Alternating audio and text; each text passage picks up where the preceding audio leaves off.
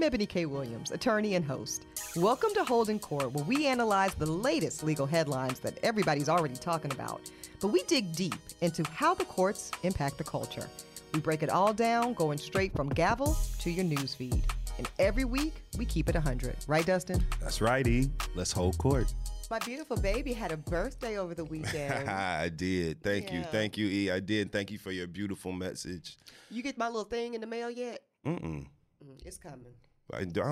Now you know you ain't got to do nothing. I know I don't have to, but I don't like, I'm big on first of all, you know I'm big on my birthday. Yes. And you know that I'm not one of those people. My birthday is the 9th. Yes. It ain't the 8th. It ain't the motherfucking 12th. It is on the 9th. Okay. So I'm low-key mad that this was my first time using this particular delivery service, that they are tardy with the party from It's Mr. all Ross, good, but and thank you for the thought, okay? Of course. Thank you, Ebony. I had a When great you birthday. turn 31, it's a big deal. Yeah, it is. It's special. Thank you, okay? 31. It's special. Hell, 21. 21. We're going to take it back. Let's roll it back. Let's run it back. Like Walmart, roll back. Look, okay? Roll back, run it back. That's right. Because that's the time of year it is. You had a fun time? I had a great time. Mm-hmm. Thank you, my I saw love. the assets. It looked like thank a good you. time. Yeah, I wanted it to look like a rap video. It was giving big pimpin' vibes. Perfect. It was giving, yeah. You know, a little duality. We just had to go to that side of it that time. I love it. Yeah. I'm here for it. Thank you. How was your weekend, E? I slept most of it, which was much needed. Yes, Lord. You know, look refreshed. That's how I feel. Yeah. I feel like I've actually rested. Yeah. Which is nice. And that is such a blessing, It you know. is. And you were resting in your beautiful abode. Ebony. In my Harlem jewel box. Okay. Yes, Carrie James and I. That's right. We were just relaxing. Wonderful. And profiling. Wonderful. Okay, so I'm actually really glad that we had a little bit of a change in schedule that's allowed us to record today and not our usual record day, because it's letting us get straight to really the breaking news around Miss Shanquella Robinson and the fact that I think we were all devastated and shocked. I'll speak for Gutted. myself. Yes. Yeah, it felt like a sucker punch when the news broke that the U.S. prosecutors, U.S. Attorney's Office, will not be pursuing any charges as it relates to the death of Miss Shanquella Robinson. So we're going to talk about that because I know we both were tagged on social media with people asking, you know, make it make sense for us, because it don't make no sense. And we're going to do that today during this episode. Also, that's what I was really getting so old, Dustin, when you said what I do this weekend. I couldn't even damn remember. That's the truth. It'd be like that sometimes, okay? But I did spend some time this weekend, Dustin Ross, watching the hour-long brand new Netflix comedy special by Miss Monique. Yes, same.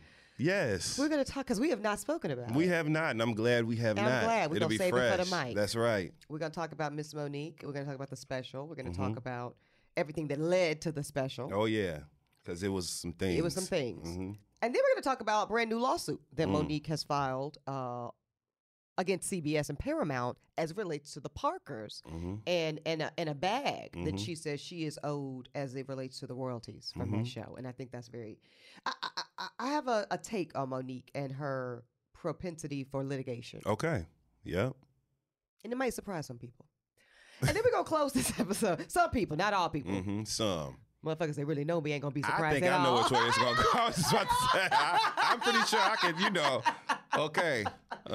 You can see the way the wind is going. I can see it, yep. Then that's what we're going to wrap with, this Tesla case. And this has been in the news, and a lot of people have been making commentary. This is a black man who was a Tesla employee, sued for racial discrimination, won. And when I sent this to our producer, Ashley Hobbs, I said, let's do this Tesla story where this black man won and lost at the same damn time. Yeah. Ooh.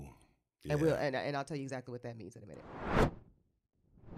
All right, so let's go to the top and let's talk about Miss Shanquella Robinson. And again, I remember scrolling on social and then seeing people starting to post that this decision had come down from the U.S. Attorney's Office, Dustin, that they indeed have decided after what they claim, I have to say they claim was a thorough investigation. We'll get to what her family's lawyer says in response to that. U.S. Attorney's Office claims that they did a thorough investigation following the death of Miss Shanquella Robinson.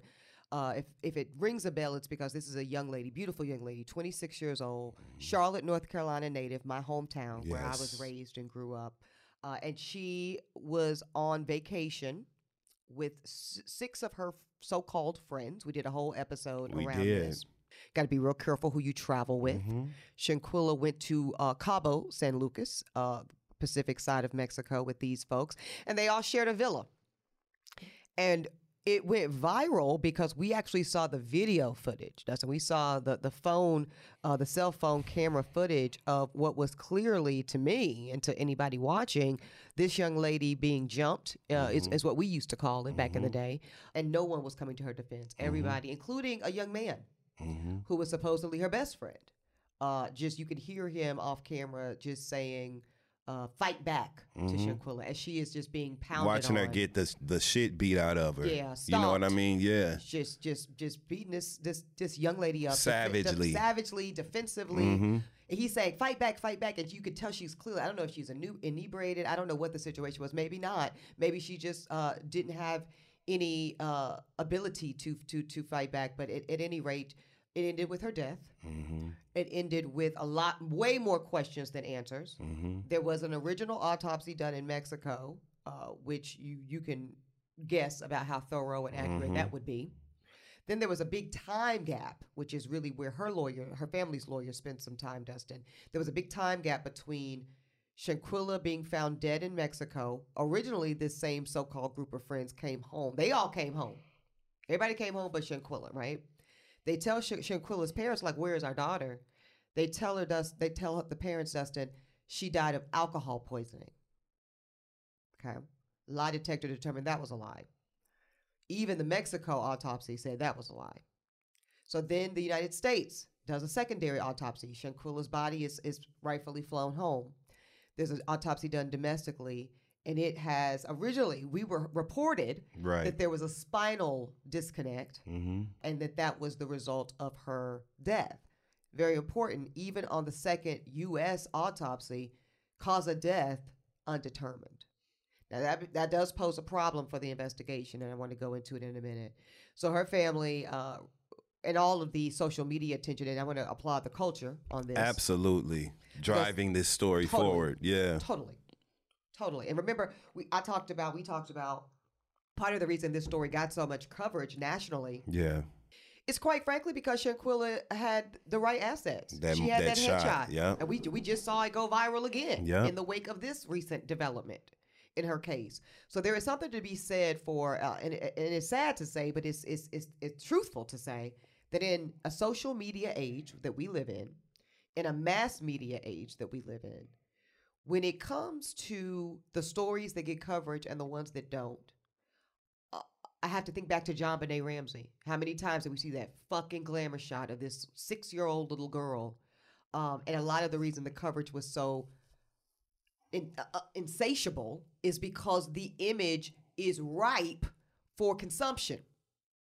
And I really need people to understand that. So with Shanquilla, although a young black girl, and typically those cases go ignored, she was so compelling in her image, so beautiful, so captivating, so compelling, that it forced newsrooms and social media outlets to cover her again and again and again and again. I'm just like this. Hearing that news was so disappointing for so many reasons. We have a personal attachment to this case. Yeah. And to what happens next concerning this case, because we watched, like you said, that act taking place. And you, as a human being, you know what I'm saying? Yeah. Seeing somebody in a defenseless state like that, just being beaten, it makes you want to help them in some way. So that now here, you know, the people who are responsible for making sure there's some accountability and some sort of consequence for that behavior, to hear them say basically, well, we washing our hands of this shit. Yeah. It is, you know, it's sad. It's sad. It is sad. And I'm going to tell you what, normally, like if we could harken back to when we cover like Breonna Taylor, for instance, normally it's the inverse order of what has happened in this case, Dustin, which makes it so like really frustrating and devastating for me. Normally, what happens first is there's a local investigation. So whether that's citywide or statewide. So normally in this kind of case, Charlotte Mecklenburg or the state of North Carolina would have headed this investigation. And let's say they did it, and then they say, okay, we're going to wash our hands. We don't feel like there's the evidence to be able to get a verdict or prosecute effectively. Then I would come on this microphone. We would come on these microphones, and then I would say, don't worry, jurors, fret not, because federal oversight. Yeah. So we're gonna see a similar situation that we saw with Breonna Taylor, where raggedy ass AG in Kentucky with his dumb ugly ass, and I don't really call people ugly, but he's ugly. He is on the inside and out. And he looked like he was in a New Edition movie. One of the guys they went to school with. Yeah. That didn't get picked for the group. Just get his ass kicked at school. Right. Anyway, ugly. When he didn't want to do his job as a prosecutor for the state of Kentucky, we see Merrick Garland step in and handle business. So normally I can report on this type of story with some optimism, Dustin, is my point, right? And saying, okay, fret not, jurors, state of North Carolina can't get it done. Don't worry about it. That's what federal oversight is for, and let them do it. Yes. What's so shitty here, Charlotte didn't even pretend to try. I remember, like, it was so obtuse and so just unconscionable. Charlotte Mecklenburg came out off the gate, off bat, and said, "Oh, we can't do anything about this. This is beyond our jurisdiction." So this skipped a local effort and went straight to the feds, because they were the only ones even willing. And I gotta put that context with it, Dustin. Only the federal government was even willing to put the time and resources, whatever limited time and resources they were the only jurisdiction even willing to look into the matter at all. Charlotte and state of North Carolina immediately said, "Oh, this happened in Mexico, out of country. We have no jurisdiction. But it matters not to us." That's what they said. So here comes the federal government saying, okay, well, we're going to put some bodies on it. We're going to take some months and look into it and review the autopsy report. And we're going to, I'm sure, sit down with as many people as they could have access to find out what happened in that villa that particular night. I mean, Dustin, they can't even really say an accurate date of death for this young woman. We're hearing everything from, a 3-day span. It was the 28, 29. I mean, come on or about. And let me just say this, y'all. As devastating, as sad, as maddening as it is to get this news that the U.S. Attorney's Office, which is the Department of Justice, they're one and the same, will not be moving forward with this prosecution from an emotional place. I'm pissed off and I'm heartbroken. But from a legal lens, I'm not surprised. I can't even be mad at it. And I'm pissed to say that, Dustin. Yeah. I don't like saying that. Right. But let me tell you why, from a legal lens, I cannot be mad at this decision. Okay. Number one, everybody likes to talk these stats about the federal government and their prosecution record. Everybody knows that. You ain't got to be a lawyer. You could be on the fucking streets. Everybody knows the federal prosecutor's office has a 98% conviction rate. We hear that all the time. Well, let me tell you why. They have that conviction rate not because they're perfect prosecutors. They have that conviction rate, Dustin Ross, because they never ever bring a case they can't prove. They just don't do it.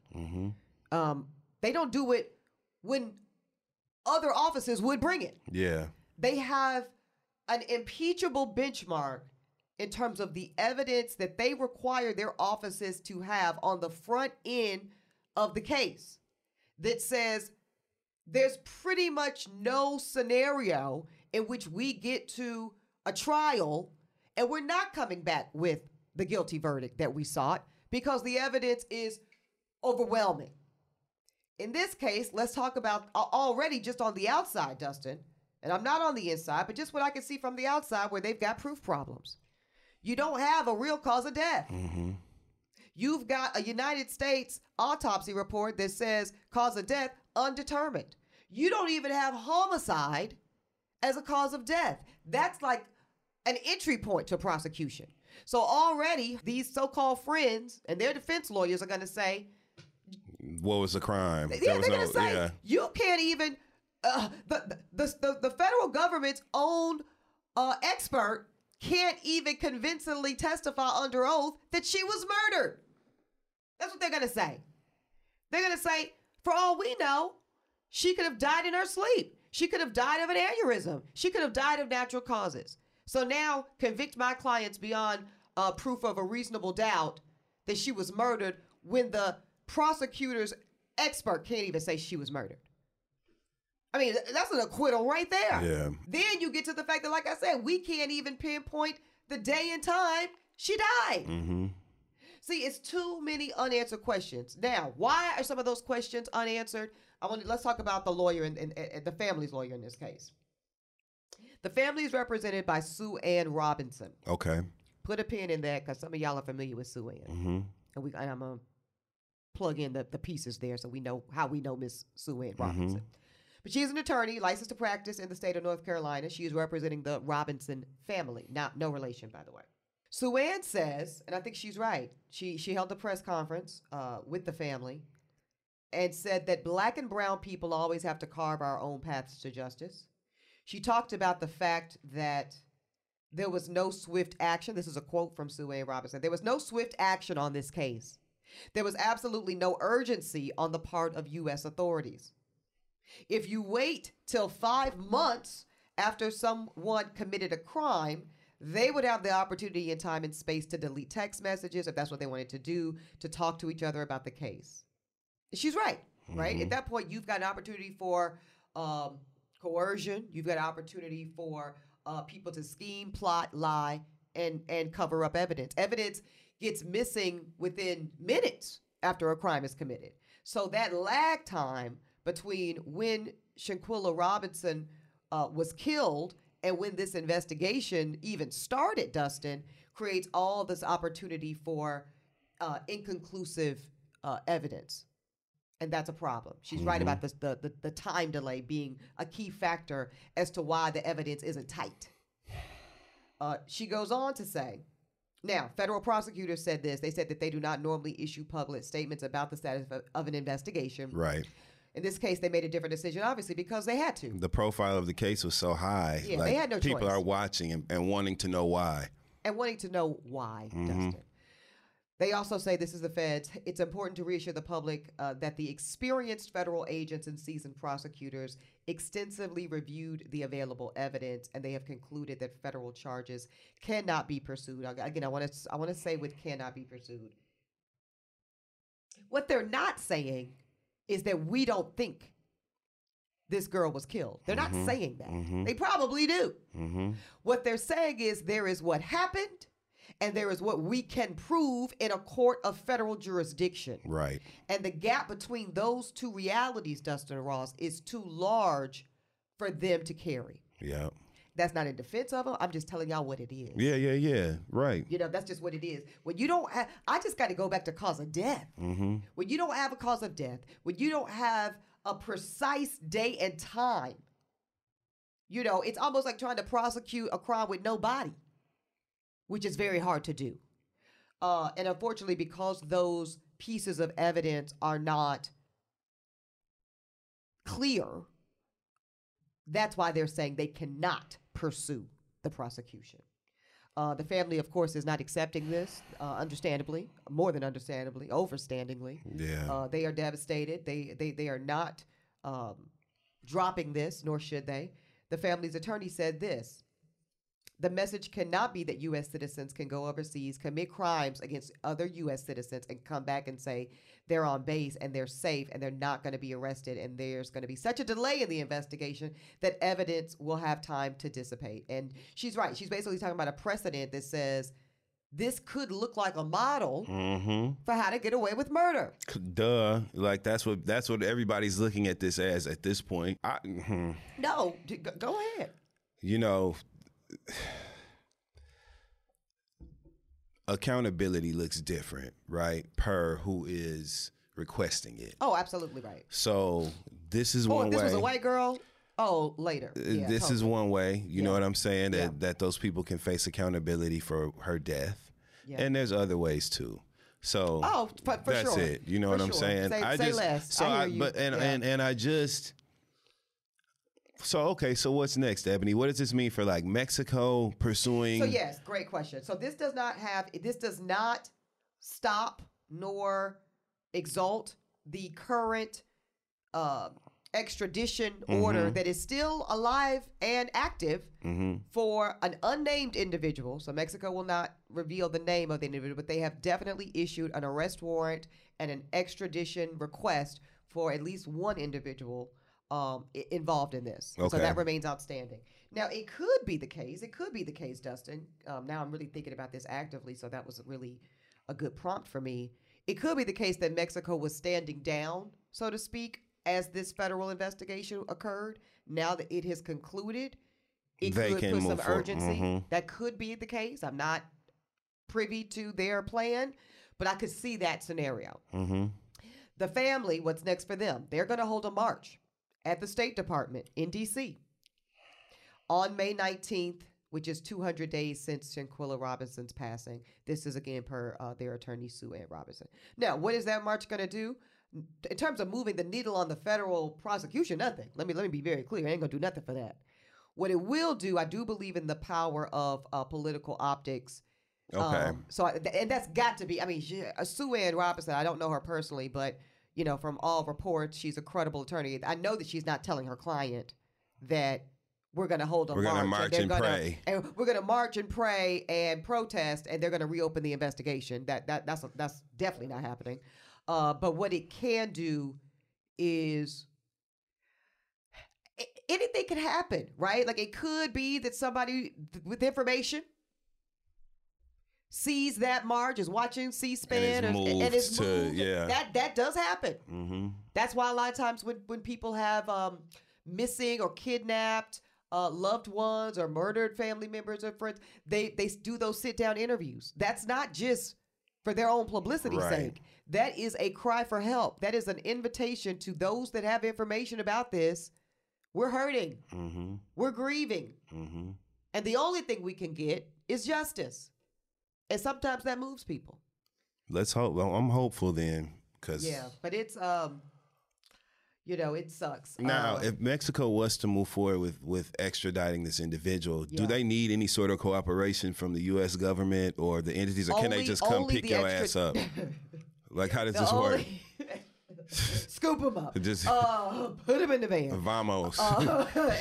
Shit. Andale. Okay. I cannot do this with you.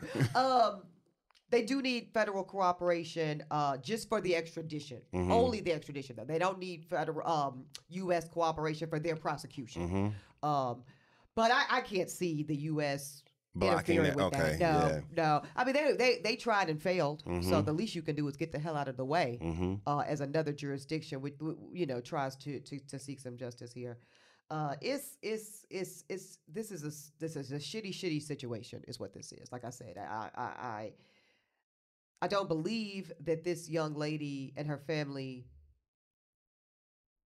need to accept no accountability. Yeah. That's not a that's just not that doesn't sit well with me. And it shouldn't sit well with anybody.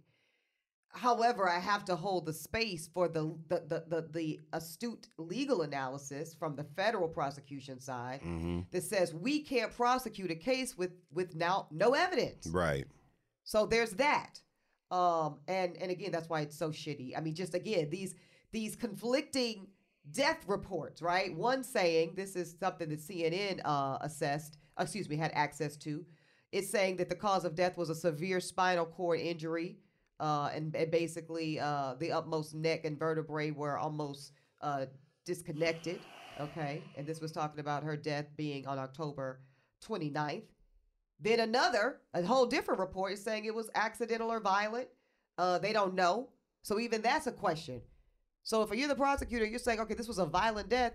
Okay, that's half of the statement. The other said accidental. I want to know who did the damn autopsy. And that's a really good question. Now, that's actually a really good point. Okay, let's look at this. U.S. officials told the family that the autopsy, which was completed after Shanquella Robinson's body had been embalmed, okay, and because that was done in Mexico, so who knows what that situation was like. Then she was transported back to the U.S.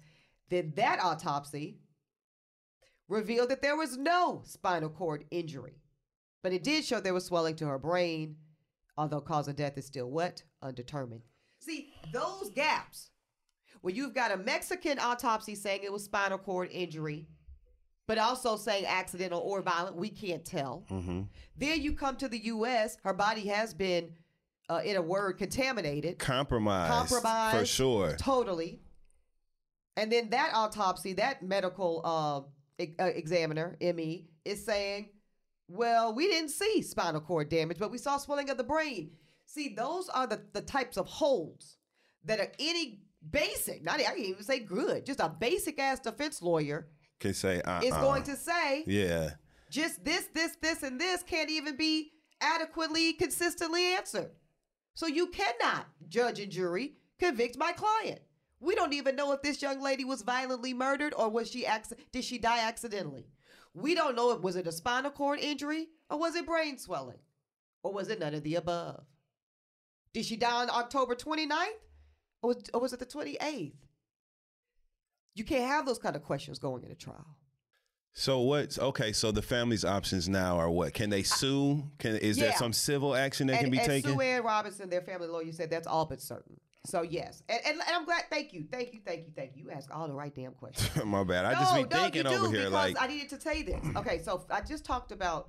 It's been a lot of time on the severity of the threshold that federal prosecutors hold. They hold the highest one in the land. Mm-hmm. State prosecutors don't hold it that high. Mm-hmm. Sometimes they'll roll the fucking dice. Mm-hmm. Listen, let me just give that some context. All prosecutors take an oath, actually, when they are sworn into that actual position as prosecutors, in addition to lawyers. They take a separate oath. We all take an oath as lawyers, but they take a separate oath as prosecutors saying, we will only bring charges that we have a good faith belief that we can prove. Right.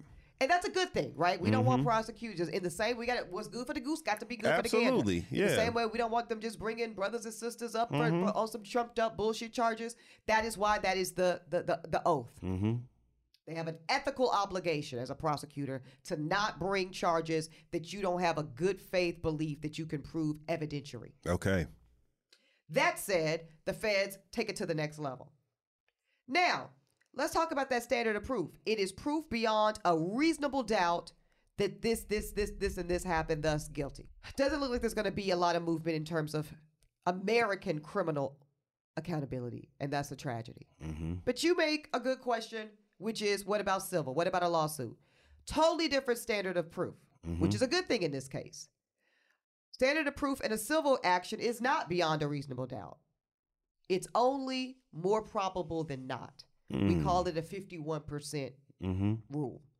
All that the lawyer has to do in this case, in the civil case and the lawsuit, Dustin, is prove that it is more likely than not, so 51%-ish, that these particular individuals that we are bringing suit against for wrongful death, that would be the claim, are responsible. Not even that they killed her per se with their own hands, but that they are responsible for her being dead. You see it in a case like OJ, where there was not sufficient evidence to prove, is it Orthaniel? What the fuck is his name? Yeah, Oath. What? Orenthal. Orenthal. Mm-hmm. Yeah. Orenthal. I call him Othaniel. Mm-hmm. And Orenthal. I know someone named Othaniel that I grew up with. That's why it just jumped me. I was like, Orenthal. There was not enough proof that Orenthal James killed Ron Brown and Nicole Brown Simpson beyond a reasonable doubt. They couldn't get there, hence the acquittal. But there was enough evidence per a civil jury that he was responsible for their deaths, hence why he was found liable in the civil action and had to give up all his shit. So that's the difference there. So yes, and I think that even with these outstanding questions, there's a very good chance, Dustin, that her family, Shanquella Robinson's family, will see some measure of justice in a wrongful death suit. And who will the suit be against? Those friends. And they can pick and choose. Now, they don't have to bring it against all of them. In fact, from a legal strategy position, they might want to look at that video and pick and choose.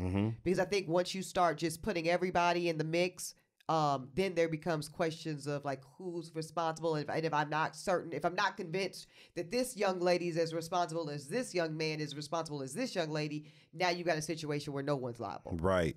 And what about what can be done about the time? So my thing is this, right? Why did it take them so long to do the second autopsy, right? From the moment that they went, that her body was brought back to the States. Right. And what can be done about that, right? Like who's responsible for that? Waiting to do the second autopsy, her body being further compromised and further, vulnerable to the evidence, being missing or something in some way. Like, is there something? Can they go after the government in that case, or like where are they with that part?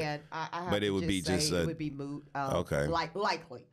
Yes, of course. The family lawyer can bring a claim of negligence or whatever against the delay in investigation. But I see the federal government really knows how to play this game. Yeah, that's why we're seeing them being so quote forthright.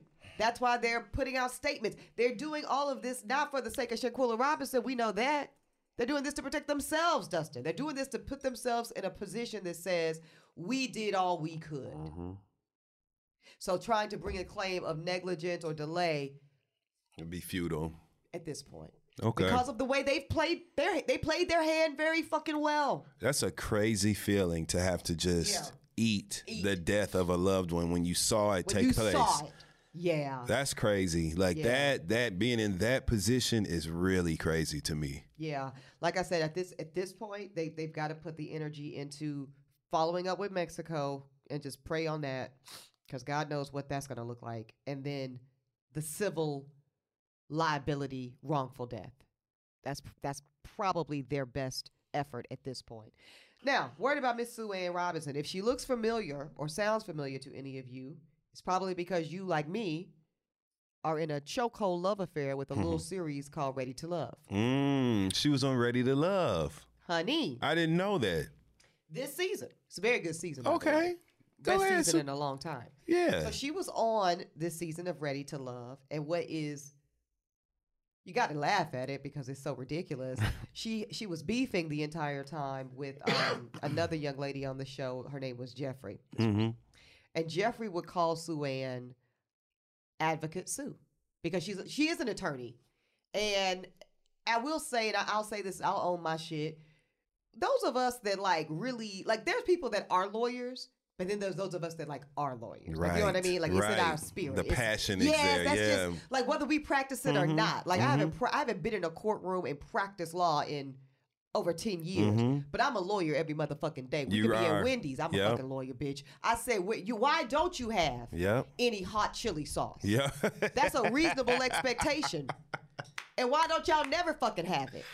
Woo, yeah. They don't never have that shit. I'm mad right now. And it should be against the goddamn law. Because my chili don't even taste right without it. That's it. So why are you selling chili? Just stop selling chili then. Where is Wendy? That's who we need to be talking to. Where is Dave? Right. Let's go to the top. So Sue Ann, like myself, is a lawyer, in her core. So as she was defending, she liked this man that didn't nobody else on the cast like. She kept saving him every week. It was hilarious. And he was a mess. And so the girl, Jeffrey, who couldn't stand her, would be like, Advocate Sue, Advocate Sue. Here's Advocate Sue again, defending Blake. Mm-hmm. And it was this running joke the whole time. And now, I don't know, it just kind of sat with me to see, and while you sitting over here shitting on Advocate Sue, thank God Sue is an advocate. How about that? Thank God for her advocacy. That part. Yeah. That part. You might need it, Jeffrey. Listen. Okay. With her situation, let me just... See, I haven't been watching it. Otherwise, I would have chimed in with an appropriate insult. Yeah, exactly. Because it's plenty...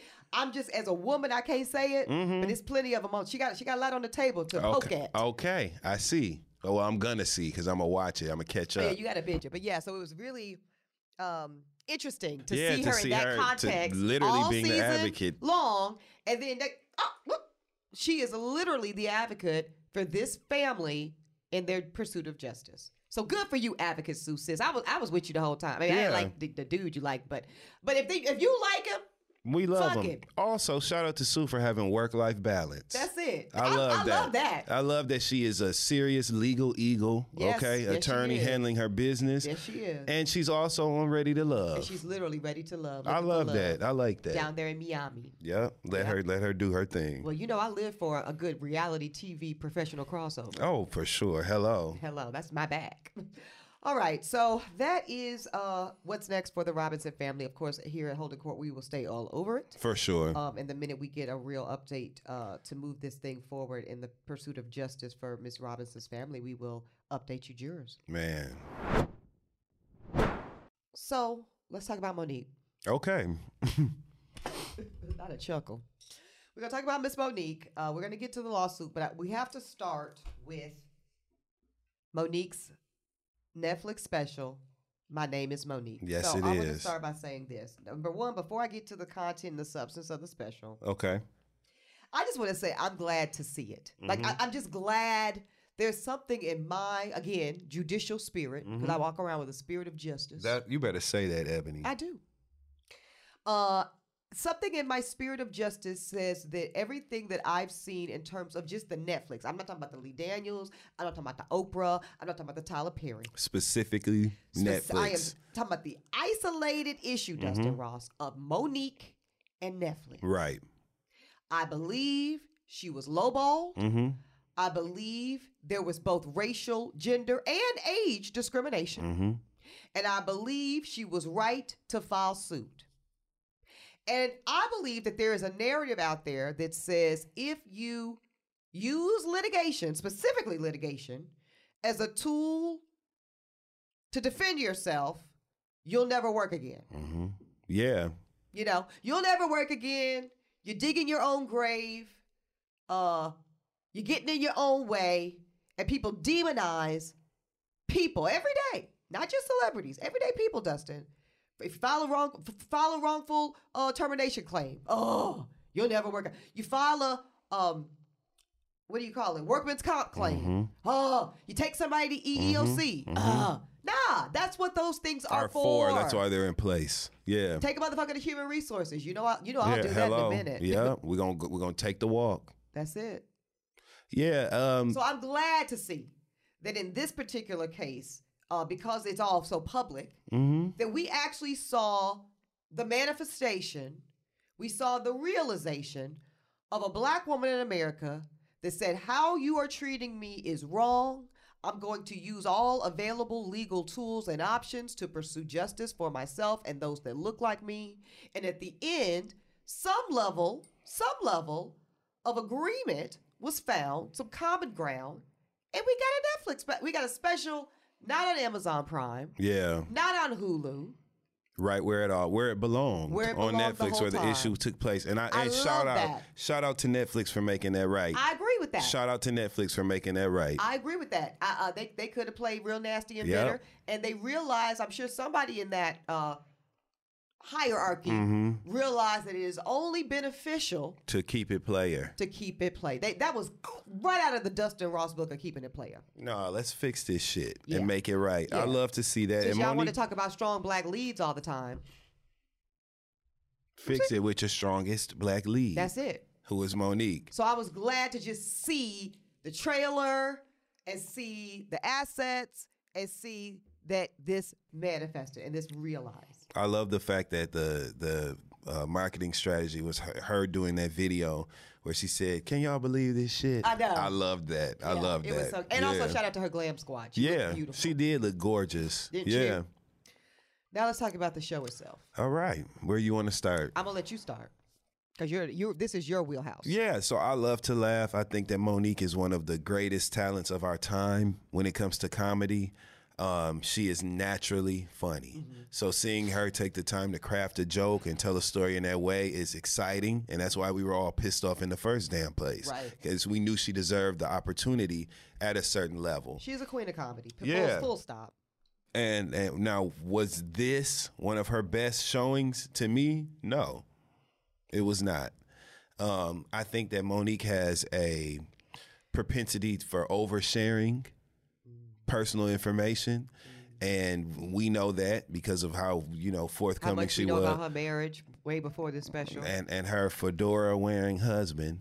then the little pillbox hat wearing husband, fascinator. He always looks like he's going to the royal wedding or the fucking derby. Yeah, always got a little situation. Yeah. It always looks like it came from the children's department. Go to Charles's coronation. Why is your hat so little? That's where he looks. That's where you're going. But we know too much about her, and I think this stand-up special on Netflix was another example of that. I don't give a damn that you were once attracted to whoever you were attracted to. I don't care about that. I don't care about that. I want you to make me laugh. Also, I thought it should have been bigger. I felt like the audience? I felt like the theater, the stage. I felt like for her to have this triumphant return, to stand-up comedy, I felt like it should have felt that way. Yeah. And I didn't feel it. I don't think that she was given the production value that we needed to make this moment feel like a moment, like it should have. So hopefully it's a multi-special deal, and there's an opportunity for redemption of some sort. I hope it was a multi-deal. Yeah, it needs a part 2. We really need one, Monique. Because damn it, Monique, there's a whole section of this culture, especially those of us that are natural-born advocates, that are really rooting for you. Yes, really, truly.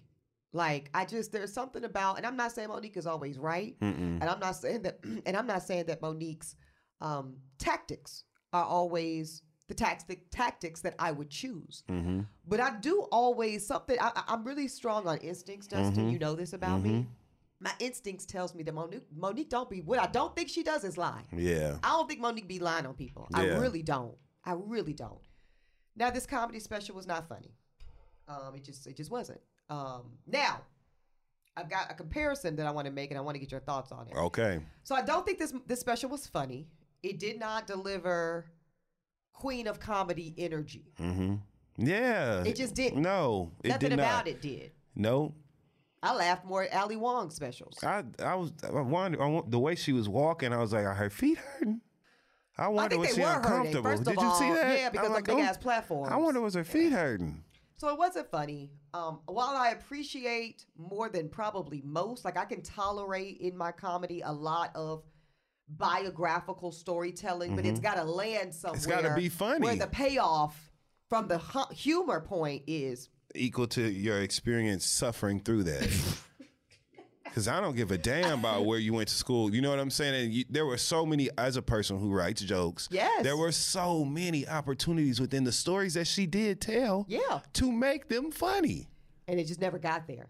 So, yeah, like most people, I think I chuckled twice. Most people I've talked to, Dustin, say they did not laugh even one time.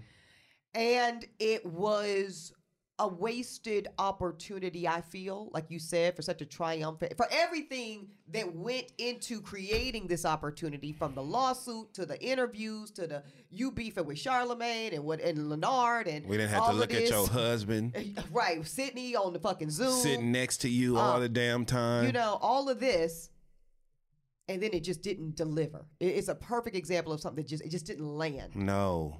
Now that said, I couldn't help but think back to Rothaniel. Stay with me.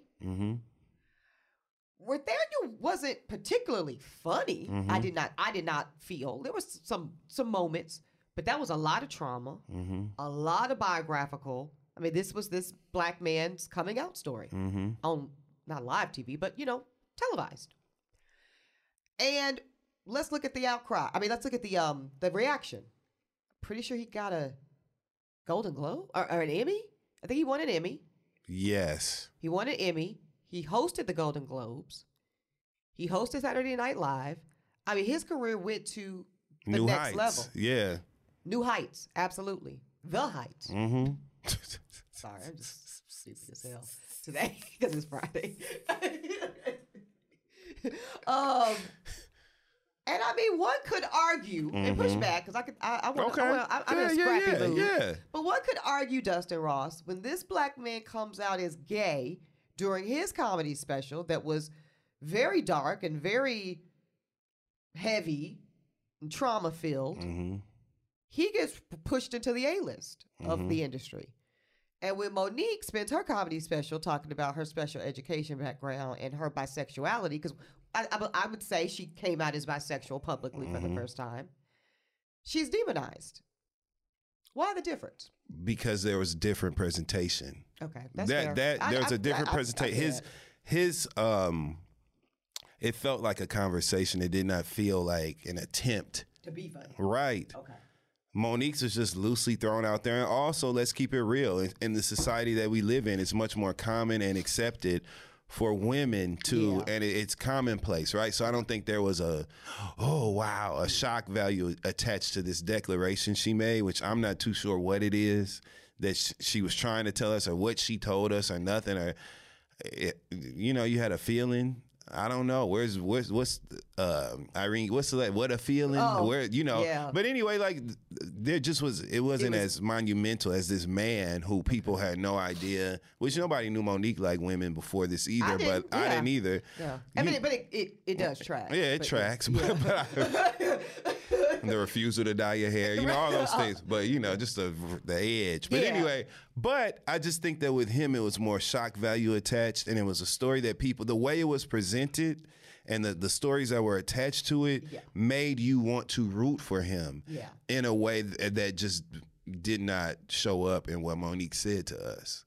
I agree with the delivery too. Yeah. Like, it just wasn't what Gerard Carmichael did in right there, because I was somewhere, I don't even know where the hell I was in the country. But I remember calling and texting you that night, as soon as I watched it in real time. Yes. Like, you got to see that. It was masterful. Yes, it was. And what Monique did, and then I'm going to be done with it, she fell short of the mastery that I know she is capable of. That's the problem right there. We all had high expectations, especially with all the hell she raised. That's it. You know what I'm saying? God damn it, you want me to cut my subscription off? You better make it worth my while. You didn't told us to not fuck with Netflix. Would have fucked around and had me missing beef. Right, you done stood in front of that. Which, as good as that was, child. You done stood in front of that bookcase and told us, hey, babies, my sweet babies, right, cut your damn Netflix off. No. I will now. You that dud ass special. I damn sure cut it off now. Don't cut it off before we get to this finale of Love is Blind season 4, because it's giving. I have to watch that for work. So more on that. I'll chime in on that. That's actually giving. Okay, so we love you, Monique, but we still love you, Monique. But I agree. I really hope that you did have a multi special deal, and I would like to see a redemption special. Yeah.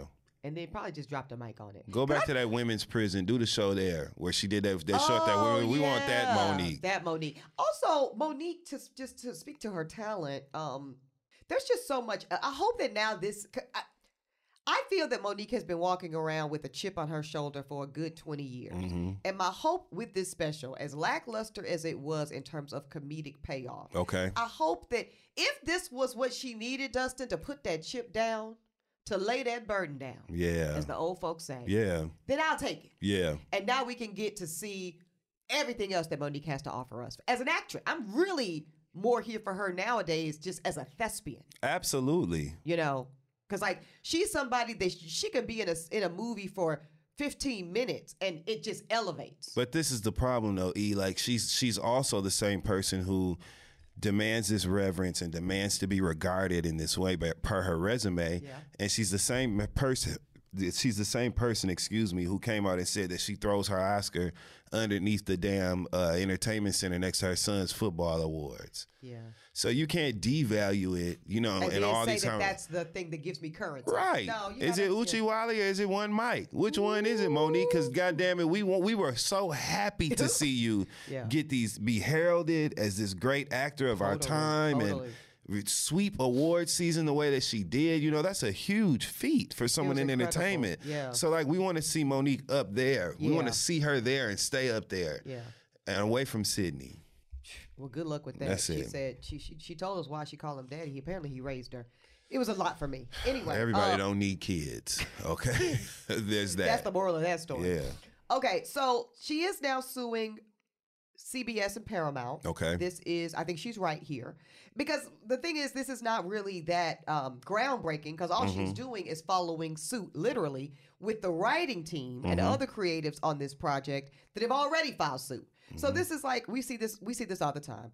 This is network trying to marginalize the profits. This is per her lawsuit. Okay. It's a breach of contract suit filed in LA.